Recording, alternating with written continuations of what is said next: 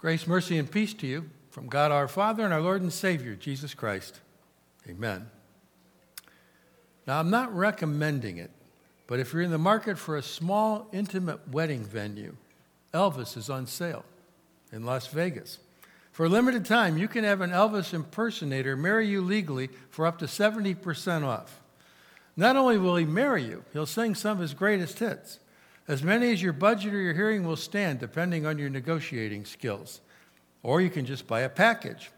The ultimate package at the Elvis Wedding Chapel includes an ordained version of the king himself performing the ceremony, 15 photos, 3 live songs, live streaming so your friends and family who wouldn't be caught dead there in person can watch discreetly, an Elvis marriage certificate, and even a pair of Elvis sunglasses you get to keep. Now, if you've been thinking it's time to make it official, this may be just the push your special other half might need. It was previously a bargain at just $699, but right now you can get it for the low, low price of just $299. That's pretty big savings, when the average cost of a wedding in the United States in 2021 hovered around $30,000. You could probably get the real Elvis to come back for that payday. Of course, there's some fine print and a lot of optional extras like renting a limo or costumes that'll let the happy couple get hitched dressed just like the king himself. Or, and I'm just guessing here, the $5,000 fee they'll charge you to take your big moment off YouTube once you sober up and realize what you've done. Okay, so maybe you're more the traditional type, right? Or more likely your mother is, maybe. And you've decided to get married in a church. There's a concept, right? And that would be my advice. But there's no guarantee that it won't, end up being hilarious or embarrassing or memorable in a different kind of way. There are actually discussion groups online dedicated to sharing their wedding fails, like this one. She said, check the state of your DJ's love life before allowing them to work your wedding.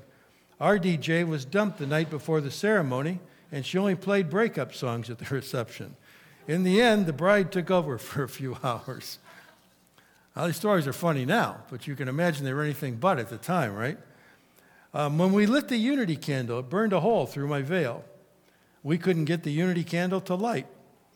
I left my husband's ring in the back room. My husband tried to be romantic and dip me for our first kiss. Unfortunately, he dropped me, so I'm out of the frame in all those pictures. My dad walked me down the aisle, and just before he gave me away to my fiancée, he asked, "Did you bring the money?" This one says, I thought it was assumed that I, the maid of honor, should catch the bouquet. I ended up fighting with a 10-year-old for it. And after yelling, "Please, I'm 24, I decided to let her have it because she'll probably get married before me anyway. Then her mom made her give it back. Every happy couple wants their wedding day to be perfect, right? But perfect doesn't always happen. That's what was about to happen at the wedding in our gospel lesson this morning, an epic fail. In Jesus' day, it was common for a wedding to last an entire week. 7 days was the Jewish custom. 7 days of feasting and drinking and abstaining from work and enjoying the company of friends and loved ones just to share in the new family's joy. Now that's a party, and it couldn't have come cheap. It gives you an idea about the pressure mounting at a wedding in Cana of Galilee on the day the wine ran out. Mary, the mother of Jesus, was there. So was Jesus and some of the first disciples he had called to follow him. We don't know what connection they all had to the bride and groom, but we know Jesus' mother was close enough to have been involved in making sure that things went right. Could have been a relative maybe or a close friend. John doesn't tell us. And things went wrong. She goes to Jesus and she says, they have no wine. Now, we're not told how far into the week this happened, but the wine certainly helped fuel the festive atmosphere. It not only gladdens the heart, as the psalmist says, it also held a spiritual significance. It served as a sign and a symbol of the joy and the blessing that flow from God's right hand into the hearts and lives of his family, his believers. If the wine ran out, so would the guests, bringing the celebration to an early grinding halt, leaving the host both embarrassed and shamed. So we can't be sure why it happened. Some speculate it was because the couple was poor. Maybe they couldn't afford very much to begin with. Others guessed that Jesus and his disciples, maybe they were unexpected guests, and they used up what little play there was in an already tightly rationed supply. All that really matters, though, is that this set the stage for the Lord's first miracle. When Mary informs Jesus of the dilemma, his response is, it sounds at first unwarranted and extreme, almost dismissive. "Woman," he says, "what does this have to do with me? My hour has not yet come." We hear that throughout Jesus' ministry. My hour has not yet come. Or he would heal somebody, and then he would say, "Now don't tell anybody." And of course, they did. People would know. In this case, he's still laying the groundwork for his ministry, though. He had so much teaching to do yet. He had so much to reveal about God and his plan of salvation, so much to teach about forgiveness, about grace. Besides, he wasn't a magician. He was a savior. His use of the word woman toward his mother actually wasn't really derogatory. It simply indicated a change in their relationship. He was her savior too. Mary had no idea really about God's timing for her son. It's also a reminder that Mary would have no part in our redemption, even though centuries later some people would attempt to raise her to the level of co-redemptrix, which is really nothing less than idolatrous. Remember, Jesus has just embarked on his ministry. We heard about his baptism last week. Well, with the Father looking on, the Holy Spirit descended on him like a dove. From the Jordan, he was led by the Spirit into the wilderness, where he was tempted and tested by Satan. Every temptation overcome with the word of God. Now he'd begun calling his disciples. But up until now, we'd never had a miracle from him. Now, we heard a story from one of the so-called infancy gospels a couple of weeks ago about how as a young child he would make animals out of clay and then bring them to life to the delight of his friends. But it's actually another source that includes a story about a young Jesus. As the ever-dutiful son, it says he helped the family in their carpentry business. Now, every carpenter knows this rule: measure twice, cut once, right? Because if a board's too short, you can't stretch it to fit. Not then and not now, unless Jesus is your son.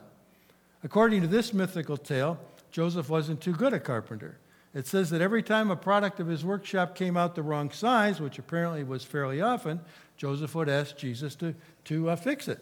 And the young Jesus would wave his hand over the finished piece, miraculously stretching or shrinking it to the right size, much to the delight of his earthly father, Joseph, and the customer. These stories were total fiction, and they were written to fulfill a desire people had for more stories about our Lord's youth. They were never really accepted by the church, and they were even deemed heretical. They weren't needed, though, because they aren't a necessary part of our salvation story. The point is that Mary didn't go to Jesus for a miraculous fix because she'd seen him miraculously fixing things growing up at home. Other than growing up without sin, he'd been raised just like most other young Jewish boys of his time. His divine powers set aside until the time was right. But Mary had already experienced the miraculous when an angel appeared to her to tell her about her miraculous pregnancy. She was to be the virgin mother of the Son of God, the promised Savior. So she knew who he was. Remember how she pondered all these things in her heart. Now that Jesus had come into his own at his baptism, he wasn't speaking to her as her son, but as her Savior. His response indicates that he knew she expected him to perform a miracle, and he knew that his disciples could probably use a sign. So does Mary go on to lay out a case for him? No. In fact, she turns to the servants standing nearby and tells them to do whatever he tells them. No wine, no worries, right? The miracle itself is pretty straightforward. He tells them to fill 6 large water jars standing nearby. Each one would have been capable of holding as much as maybe 25 or 30 gallons. The water would be used for washing hands before and after eating, ritual cleansing, and just water, washing the cups, pitchers, kettles for the dinner. As soon as they were filled, he asked them to take some to the master of the feast. Remember, you couldn't just turn on the tap in those days, okay? And with all the guests at the wedding feast, you had to have plenty on hand. That probably explains the large amount. So they take a cup to the steward in charge of the details, the master of the feast he was called. The water had now become wine, and not some cheap box wine or anything either. Now, this guy didn't know where it had come from. And he comments to that contrary to tradition, where the best wine would be served first, he knew that they must have saved their best for last. At any rate, it's a lot of wine. And you can imagine the struggles this story caused some pastors during the temperance movement, the Prohibition years in our country. Some of them would preach that it was simply grape juice, or maybe that it was common in those days for people to water down their wine 3 parts to 1. But both those theories are wishful thinking. The word for wine used in the original Greek text is only used for wine, not juice. And it's translated from a Hebrew word having to do with fermentation. The Bible doesn't speak against the use of alcohol, but it has a lot to say about overindulging in drunkenness. So if it isn't because of his mother's influence and it wasn't his time, why did Jesus do it? Well, in the first place, his new disciples needed confirmation that their faith hadn't been misplaced. It was brand new, and it needed to be nourished so it could blossom and stay strong in the face of all the things that lay ahead for them. Jesus didn't do this, don't forget, in front of the whole reception either. Only the disciples and the servants had seen it happen. They were the only witnesses. Even the wedding steward didn't know, where this fine wine came from. But the most important reason, I think, and John's deeper point in sharing this miracle at Cana, is to tell us that in Christ, the consummation of all the words of all the prophets and even God himself are coming true. Redemption was closer than ever. When we look at the blood of the cross and the emptiness of the tomb, we see more than just a reason to be hopeful. We see a guarantee of our hope for future. We have, much more than just wedding album memories. We have an undeniable destiny through our Savior's perfect life, his atoning death in our place, and his glorious resurrection. Because the wedding in Cana wasn't the failure it might have been if our Lord hadn't been there, you and I can breathe a sigh of relief. That wedding was just the beginning of a whole new era. The kingdom of God was not only being ushered in, it was being opened up to everyone who would believe that the Christ child in the manger was the true man and true God Savior of the whole world. God loves wedding imagery. Why wouldn't he? He's the author of marriage. The book of Genesis talks about the first marriage and bond of love between God and the first couple, Adam and Eve. And even though that trust was broken when they disobeyed God and they had to kind of scratch out a living of their own, he still promised them a Savior who would come one day to make all things right again, who by faith can still rebuild all the bridges we've burned between this sinful world and eternity in heaven. The Old Testament's portrayal of our race run and faith's goal achieved is told in terms of a great heavenly banquet. It's God's promise through the prophet Isaiah. And it's often read at funerals because it's talking about the life to come. It's in Isaiah 25. It says, "On this mountain the Lord Almighty will prepare a feast of rich food for all peoples, a banquet of aged wine, the best of meats and the finest of wines.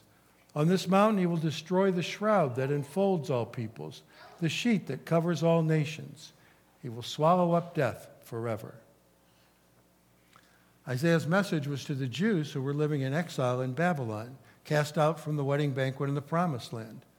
To a people who had lost their homes because they chose to chase after other so-called gods and had sought security in their own human plans, only to become a broken people, it was good news indeed. God had not forgotten them. He would rescue them and return them to their homes once more. That's done with banquet imagery, wedding feasts, a renewed bond and vow of trust. For us, it's a portrait in human terms of just how big a celebration heaven is going to be one day, when we can only get a foretaste of in the bread and wine of Holy Communion, where we receive the forgiveness of all our sins by faith in the broken body and the shed blood of Christ. Much of Jesus' audience in his early ministry thought that they had the market cornered on salvation by trusting in their heritage as Jews, not their Savior. The Bible likes to talk about his relationship and believers in terms of him being the bridegroom and his church, the body of believers, being the bride. But God's not going to round everybody up and drag them to his son's wedding banquet on the last day. Jesus has come to open the door for anyone who, by faith, wants to come in. He reminded the Jews who disbelieved and worked against him that the bridegroom wasn't always going to be with them, that the doors to the feast would one day be closed forever. And that's true. We live in the present, but in Christ we're filled with hope for the future. Jesus suffered and died for his bride. He bestows his wedding garment in holy baptism. That's not just life-saving. That's life-changing good news. The forgiveness of sins always leads to joy. Sure, the Christmas bills are pouring in, and your cat has COVID, and your feet hurt because the slippers you got from your kids for Christmas are too small, and you don't have the heart to tell them. But in spite of all our worldly challenges, there's always reason to rejoice for the bride of Christ. You have the only thing that really matters for the past, the present, and the future. Being right with God, reconciled to the creator of the whole universe, sins forgiven, death conquered, a seat at the heavenly banquet table waiting. As we move through this Epiphany season, witnessing Jesus being revealed as true God and true man, and one day as true King over all, may the lessons and the worship remind us that life will never be an epic failure as long as the King is in the house. Amen. And now may that very special peace of God that passes all understanding keep your hearts and minds through Christ Jesus. Amen.